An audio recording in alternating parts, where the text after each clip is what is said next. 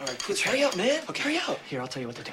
No, man. I ain't give you're gonna give it a shot. No, you're gonna give it a shot. I ain't giving her a shot. I ain't giving her the shot. I never done this Yeah, before. I ain't never done it before either, all right? I ain't starting now. Look, you brought her here, and that means that you're gonna give her the shot. The day that I bring an OD and bitch to your house, then I give her the shot. Give her the shot. Give it to me. Here. Give me that. All right, tell me what to do.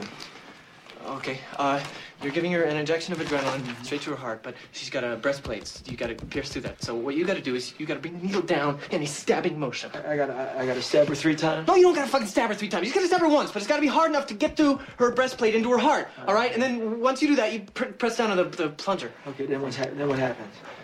I'm kinda curious about that myself. This ain't no fucking joke, man. Am I gonna kill her? I mean, no, she's supposed to come out of it like that. It's... All right, count to 3. All right. Ready? 1.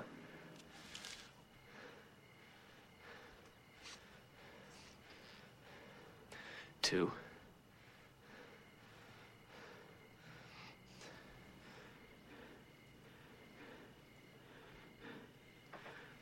3.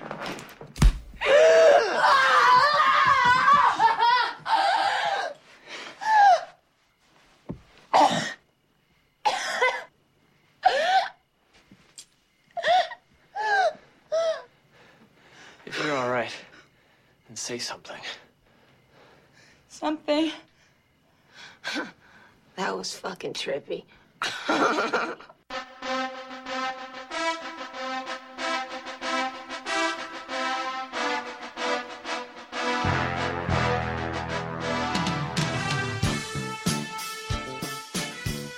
Welcome to the Film Punch podcast. This is where we watch a movie and then talk about it immediately after.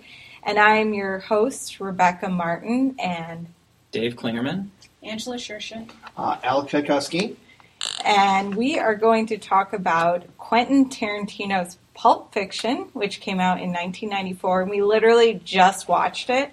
So this is kind of going to be our, aftermath conversation, what we thought about it and all that. And I got to say, first off, seeing it on a bigger screen made me appreciate it more, because there are things that I didn't notice. Like, first of all, with the heroin part, like where Vincent is driving the car and then you see the heroin thing going on, and I don't know why, but I never noticed that before. Like, it's kind of weird, but that whole, with the whatever the shot thing is, and I thought that was very well done. So it puts a kind of romanticism to it. Right? Yeah, With the yeah, music, right. And just when you have that first rush of blood, it's done in this real slow motion kind of cool thing, and so it's a very, very kind of hypnotic effect. For sure. Like there's it combines with his driving so well. Like the stuff in the images in the background seem to be out of sync with his driving. Right. It so captures a state of mind, I think, for it. Yeah, and I noticed that when a lot of the driving parts, there was a lot of it was different.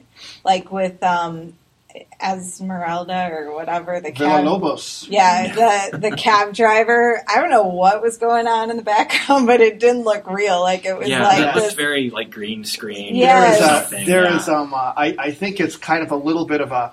To me, I always took it like it's, and it very much gets an impression today of looking like a film noir. The idea of the boxer who has the one last fight. That's the fixed fight, right? The gangsters and putting in the fix, the dirty alleyway, the cab with the smoke coming out of the exhaust. Could that have been like a '60s kind of feel? Is that what he was going for? Because I mean, there's a very much a Psycho reference in there too. Yeah. Okay, that's interesting. Right. I mean, that's ripped right out of Psycho. Right. What'd you think, Angela? I guess just with the car sequence in general, it seems like there's a lot of going up to the scene of action.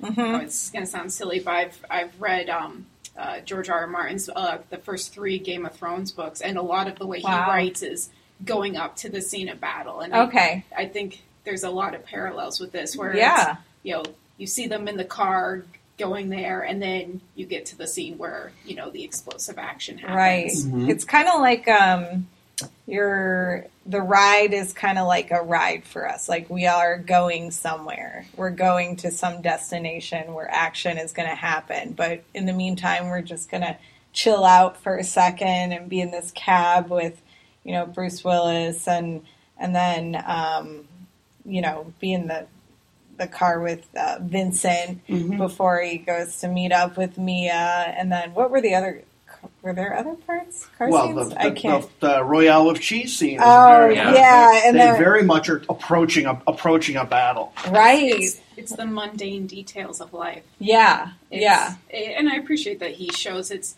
not just, life isn't just all these explosive scenes one after the other, that there are these sort of mundane, silly conversations. That's the thing about Quentin Tarantino. He's so good at taking those mundane aspects and just, putting them to screen in a way that's interesting and engaging.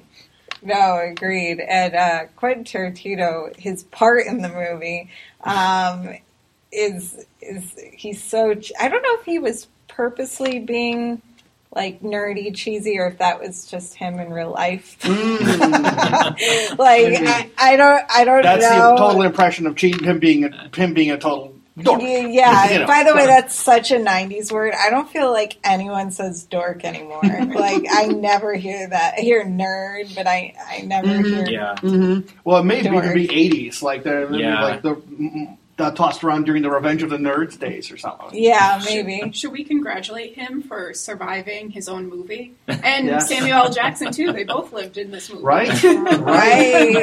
Right. Yeah, and I don't know. It's just... This movie is brilliant, and I can't say anything bad about it because it's so good. What's the kind of impression when the credits are rolling? Are you just exhilarated or just thrilled at the end? Yeah, when this one was done. It feels good. I feel like it ended exactly where it should in the beginning, full circle. And I really appreciate the whole weaving in the stories, not making it chronological. It is brilliant. You got to have a smart mind to just piece things together like that. And it's definitely cool. It's so funny that the first time that I watched this, way back when I was, I think, a senior in high school, I was just I saw that first scene, and then they were skipping around, and I didn't really understand what was going on. I was like, I guess this is all right, but what's the big deal? And then I got all the way to the end, and okay, now they're back where they started, and things started to fall into place. And I was the end is the beginning. Yeah. And I went, that's good. Yeah. I went, all right. Yeah, this works. This was good. I see why people enjoyed this so much. Yeah, I think my favorite scene is the one where me and Vincent go to the 50s diner. Yeah. Some things I noticed this time that I never noticed before, and probably because it was on a big screen, was that everything was kind of blurry. I think that was intentional when he was, because this was, the screening was sharp, so I'm pretty sure it was intentional. When he's walking in and he just sees the different, people, and then the different Marilyn Monroe and the characters. Considering that they were both high during that, exactly, it must have been so trippy, right? And that's probably why it was all blurry. It looked cool. I wouldn't mind going. I know, and that was the first time that I recognized that was Steve Buscemi. I can't believe I didn't catch that the few other times I saw it. Congratulations to him for living through this one too. Right, exactly. And he got good for him for getting the Buddy Holly role as opposed to the Peter Lorre role, which is one he was born to really. Oh yeah. So I think I just like this scene, seeing it on a big screen. Cinematically, it's pretty awesome. Yeah. So. Yeah, and it's out of. I think it's so much. Really makes me wonder now looking at it, because we've had such a kind of a change since the mid '90s of how we approach drugs. For one thing, I think if someone looking at it today would be like, God, they're smoking a lot indoors. Yes. I had that same thought actually as I was watching it. Yeah, right, and then and then when you're I think there's the awareness of it was a lot. I think definitely, when my first impression when I saw it was to be a lot more just astounded by the drug use, by just going, what's going to happen? Oh my gosh, what's going to happen next? But now, looking at it now, I'm just look at how like the drugs, and especially in Vincent's case, are just used to stunt things. You know, Right. Travolta to me comes across as such kind of this like a little kid. He's he's a killer gangster, but he's just, the way he reacts with Mia is just so, I find it really lovable how he's for how sure. he's trying to talk himself into the bathroom. Yeah, he spent a long time in there. Yeah, he really does spend a lot of time in bathrooms. Yes. There's like 3 scenes where he's in a bathroom. Well, and that ultimately led to his demise. Yeah. Exactly. He just takes too much time Why in would there. he leave his gun outside? I don't know. Yeah. That Couldn't hold his is gun and really his book at the same stupid. Yeah, I guess. Yeah. He's not too smart. Right, he's not particularly he's not particularly a good gangster, and I don't know if you guys ever had that impression, but I just got a sense watching it that like he was sent to Amsterdam not exactly because it was a mission. Mm-hmm. I got the sense that he screwed up, and that they pushed him over to Europe to until the heat dies out. Interesting. And maybe he's such a screw up that the only jobs that he can get are, take my wife out on a date. Yes, right, Oh, that's right. interesting. Right. Yeah. Right. Other people would have more important things to do. Right. I guess when he talked about Amsterdam, it almost seemed like he took a sabbatical. And I mean, maybe there was something that happened, but it kind of seemed like he needed to clear his head. Right. Yeah, he had to be right. He was away out from his environment. He's out of place everywhere when he's in LA. So, just like his reactions to the stuff like the milkshake and Right. No, it's funny because and how he needs respect. Could you say please? right, exactly. Like milkshake. To the cleaner. I mean, Yes. No. Because Right. you blew up someone's head. And Right. Can you say please to me because you're helping me because I blew off someone's head? Yeah, it's so good. Yeah, that scenes with like Bruce Willis and that girl. The blueberry pancake girl. Oh, well. It's so intimate. Like I feel like those are the intimate scenes. Yeah. Like, and I think it's interesting how Tarantino has like different parts for different things. Like, he's got their relationship as kind of like the romance, I guess. And then, the absurd scenes, I don't know, when him and, what's his name? The Marcellus are like chasing each other. That is absurd. Like that whole like scenes are. Who pointed out that was Kathy Griffin in there? Yeah. That's crazy. I know. Yeah. And then my question is, why is the Band-Aid on the back of his head? Was that Right. clarified or? I don't think it's clarified in the movie. There's some inside thing as to why Ving Rhames had some sort of had a scar there, and the Band-Aid was out to cover it, but Tarantino made it a big He was, nice like, visual zoomed moment. Yeah, it in was on right it, in the middle like- of the screen. Right. You look, oh my gosh! You look at this film, and it's like not since Indiana Jones and Raiders of the Lost Ark has a movie been so effective at taking its sweet time to reveal things.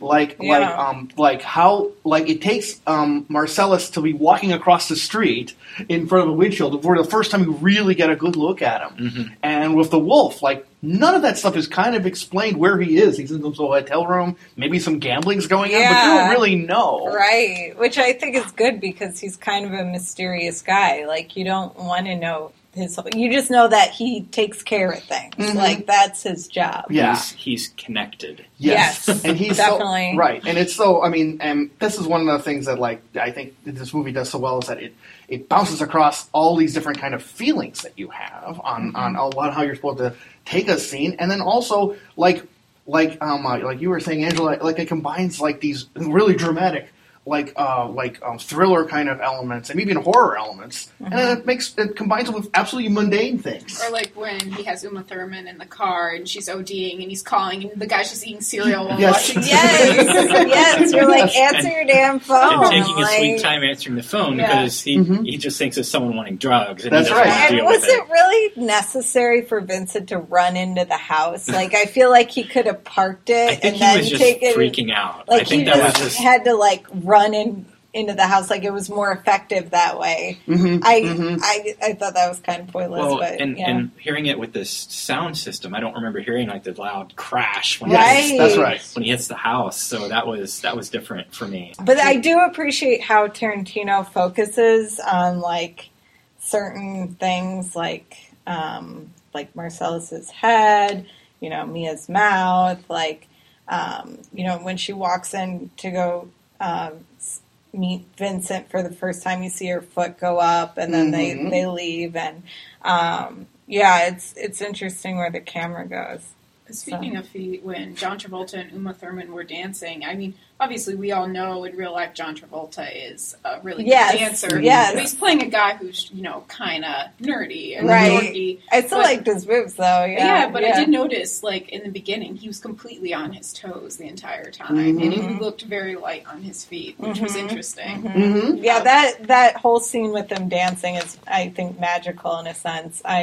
I actually remember when we had our meetup for the Chicago Film Lover Exchange like forever ago, and that was like our highest turnout for the Pulp Fiction discussion. It was like it was like January, like the weather was horrible, but like at least 30 people showed up at this coffee place that was not easy to get to. Yeah.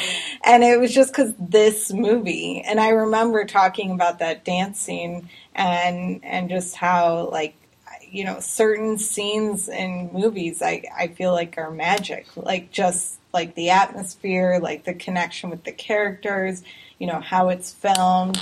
And you just see something on screen that I call magic so that was one of those scenes. It's one of those iconic scenes that's been parodied and you'll see over and over again forever. Right. And that is one of my favorite scenes. But I think this time I just noticed a lot more with other scenes, like in the frame, just because it was blown up more.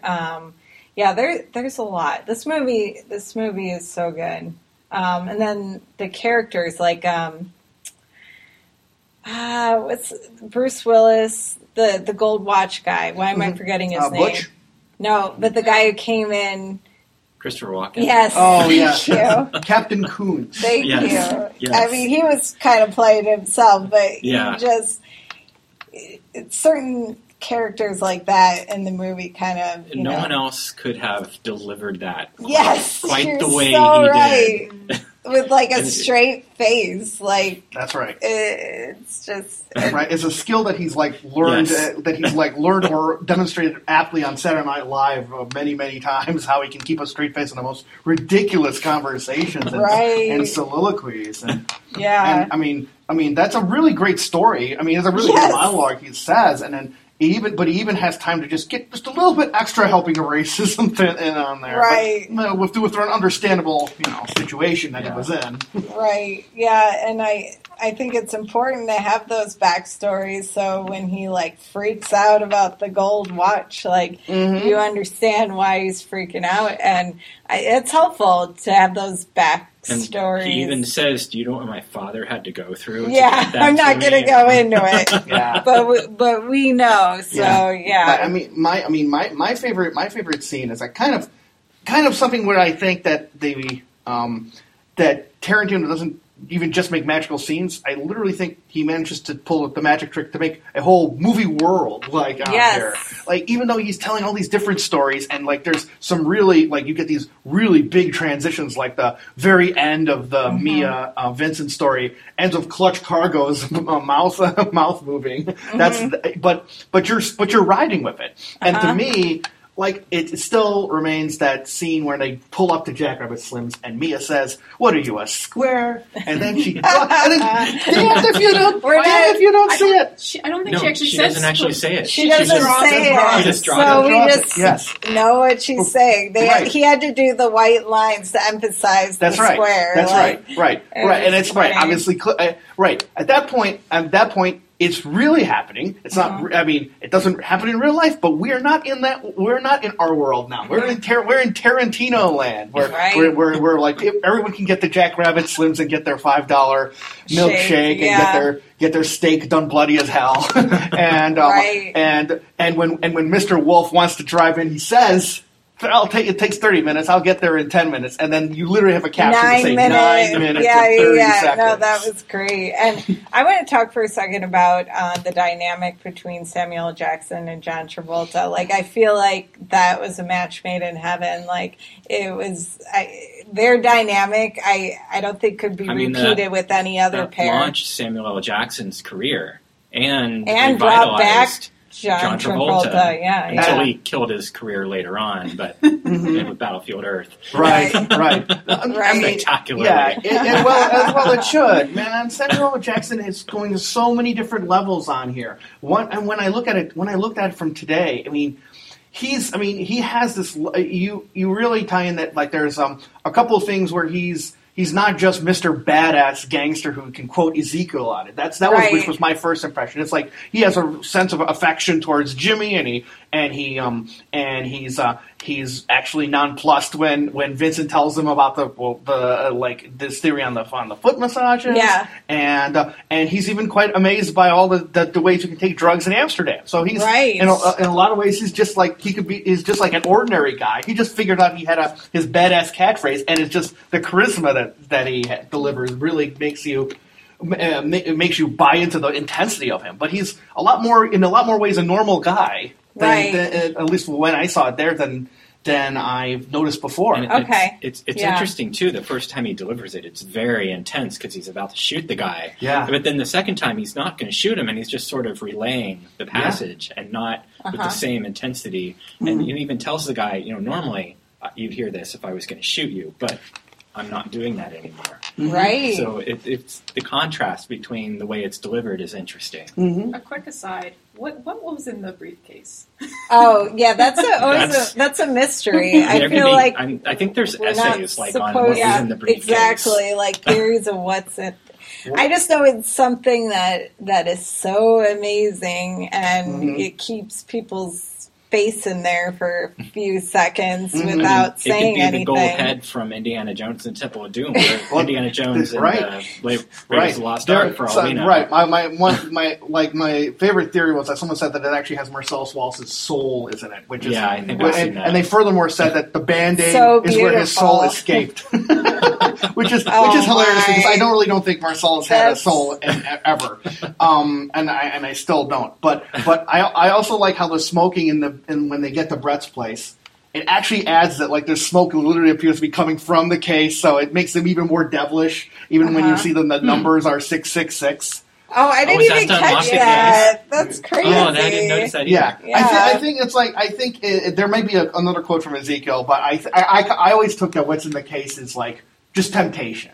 Yeah, I think maybe that's a gold light, and then Ringo, who has no real ambitions aside from getting a bunch of money, so it's beautiful. So it's I always thought it's just like the kind of like just low level greed that everyone's chasing after. Mm-hmm. That's good. That's a good theory. I don't have a theory. That's a good. I guess I'd go with that one if I was going to have a theory. I mean, I just love how like when they're getting sprayed by Mr. Wolf, they're like, even Samuel L. Jackson is just really self-conscious, like he's just shaking his arms, and he looks suitably embarrassed to be wearing those outfits. I love that the cleaner was Harvey Keitel too. That was a nice little touch. Yes, it's good because was it the movie before this one? Reservoir Dogs? Yeah, was that the one before Pulp Fiction? Yeah, so that makes sense that they would bring two of those guys, right? Harvey Keitel was in it, and then Steve Buscemi. and the British guy. The one in the Tim beginning Roth and that is Mr. Tim Roth. Orange. Yes. That's right. Yeah, so there's three guys actually. A quick fun anecdote is that the Samuel L. Jackson was originally going to be the role of like the police guy who helps Tim Roth's Mr. Orange in Reservoir Dogs, but they just due to scheduling, he couldn't have made it. But that would have obviously made an already amazing movie. Even that much better. Yeah. Right. Yeah. Well, do you guys have like a favorite scene or a favorite part of the film? I already said what mine was. So, I mean, if you don't, that's okay. I guess I don't know. Favorite is tough. I mean, obviously I like the dancing scene, but I think in terms of scenes that you carry and you remember, we were talking about the sexual assault scene, and obviously that's not like. That's my favorite part. Yeah. But it's something that it stops. Oh, and makes you think. Yes, that's right. Mm-hmm. I mean, it's a difficult situation, and I think what's interesting is female sexual assault is portrayed so much in movies and TV, but you don't really see much male sexual assault. So, obviously it's a really tough scene to take in, but. I think it's important because then you understand why Marcellus, why they end things. Like, what was going on with them doesn't seem that important now because of what happened. And, it does stay with me. That's why I have trouble watching it again. But I have seen it before. But I think it fits in well with, I guess, the landscape of the film, like how things turn out. Relationships and all that. Well, it goes in it connects a bunch of things. Like in the big Ezekiel speech in the beginning, he asks, "Is Marcellus Wallace a bitch? And why'd you treat him like a bitch?" Yeah. Oh, that's interesting. I didn't think of that connection. To me, the impression I got while watching it just now was Butch is not a nice guy. I mean, he's really nice to Fabian, but. He's he's an asshole. I like the way he tells Esmeralda. You know what? Now that you told me he's dead, I don't feel anything. Yeah, I mean it's all about him, and then he feels something for his lady, but but even then he gets He's still holding back. I mean, he's going off on the car as he's driving to his apartment to get his watch. Right, and he just and he's he's clearly clearly angry on the watch thing. Failed to say that it was really important. I wonder if the watch thing is what drove him to go back, because he got the watch because his father's partner gave it back and said, if we had traded spots, your father would be doing this for my son. That's a great point. So I think he probably thought about the watch and what his father and his father's partner. Yes. That makes sense. That's a super cool point because when Zed is literally picking, and it literally could have been Butch with just one eeny. I'm assuming he already had his mind made up. Yeah, I kind of suspect these guys were. That's interesting because after he does eeny meeny miny mo, he does the actual bonus. So, exactly. Well, I mean, that's right. The version of the song using the N-word. Right. You knew who he was picking. Okay. That's an impression I didn't. That's an impression I didn't. I had have the same thought actually. But in Willis's case, he's so callous, and he gets even more callous while talking on the telephone. Which by the way, even though I knew what was not going to happen, I was still totally caught in suspense by how it was swirling around him. You just figured that's like a total maybe film code word for the bad guys being right outside when he's done with the phone call. But he's just laughing. Well, forget about the poor Mr. Floyd. Let's talk about the rich Mr. Butch. Yes. Right? Yeah. So when you get down to Zed's basement, it actually just provides that this is this one real moment of selfless redemption, because he could have gotten away scot-free and Lord knows what would have happened to Marcellus out there, but he makes the decision to go into he's not cold-hearted. He definitely he has a moment, which is good. Mm-hmm. Yeah, for sure. So that whole dynamic is interesting. Trying to think of other dynamics we've done. Samuel Jackson, John Travolta. Well, the religious part, right? I mean, there's... Oh, okay, right? yeah. I mean, it's... there's so many cold-hearted gangster films which just show just hey, the gangsters pull off a caper, or or they're on for one last scheme. But this one just introduces the religious thing. We get some worldview from both Vincent and Right. Samuel L. Jackson. Mhm. Right. Yeah. I also really I don't know if I should say like the scene, but the scene where they revitalize Mia with the shot. That's another one that carries with you. Yeah. Right. Yes. But it's like, it's so intense. Like, everybody's like, get the shot and, Yeah. And they're all yelling get at the each medicine other. book. And then you got Rosanna Arquette just Yeah. yelling nonsense and Yes. everything's just going on at once. And they're like, just get the damn shot and then get it in her chest just so she doesn't die on us, Yeah. And then they have to count to 3. They can't Right, just, one, drop, 2, Right, drop. right. It's insane. Stupid question. When Marcellus noticed that there was like a big scar right there on her? You know what? They Right. just don't address it. She probably made something up about it, That's a but- pretty interesting excuse. That's a pretty interesting excuse. I fell on my syringe that day. I don't know how you talk your way around that one, But I mean, any excuse you can make is pretty much going to be better than the truth. Right. We don't know what their relationship is either. I mean, Right. It's also possible Vincent was on a date with her because Marcellus just doesn't. Take her out. Yeah. Yeah. Right. That they could It's be like pretty the remote. trophy wife, Yeah. So Well, right, complete that. Like, there's a picture of her picture of her hanging right over the sofa in Marcellus's place. Yeah, and I mean, you even like the adrenaline part. I mean, there's a little resurrection angle, and I always think of when Vincent's like does 3 times.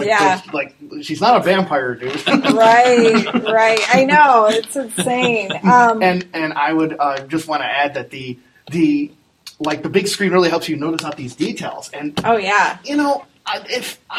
there's so many great scenes in there, but that scene is it's bouncing along so many different levels because you're laughing at the art, the fact that they're making these Honeymooners level arguments to things, and yet the tension is still super super high, and then like on and then on top of all that, Rosanna Arquette is like has like 18 piercings, right? And yet when it cuts across, everyone's looking really concerned as the needle's about to go in.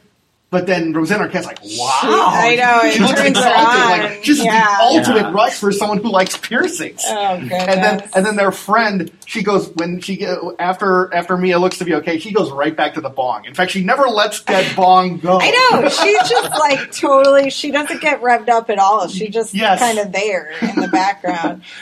So we are going to start closing down this discussion. I'm thinking of a way we could close this. I guess we could talk about like a movie we'd recommend, but I don't want to go too. I don't know. Any ideas, guys?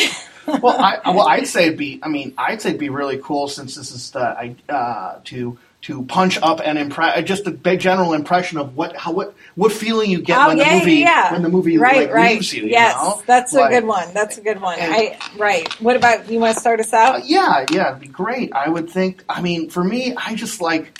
I do want to I want to simultaneously both watch the movie immediately again and then just like literally go and take in things more. Right. Like when I go outside or for the rest of the day. Yeah. Because this movie really gives me a feeling about how things can go and change from one kind of tone to another kind of tone, and there's all sorts of just and especially at the end, like it could be just people in a diner having a conversation, but all sorts of drama could have led people to that point. And so it's kind of like a very much a spirit enhancer for all the dark turns this movie does for me. Yeah, no, I see that. I would say for myself, I'm kind of on your level a bit, where it's just it's inspiring.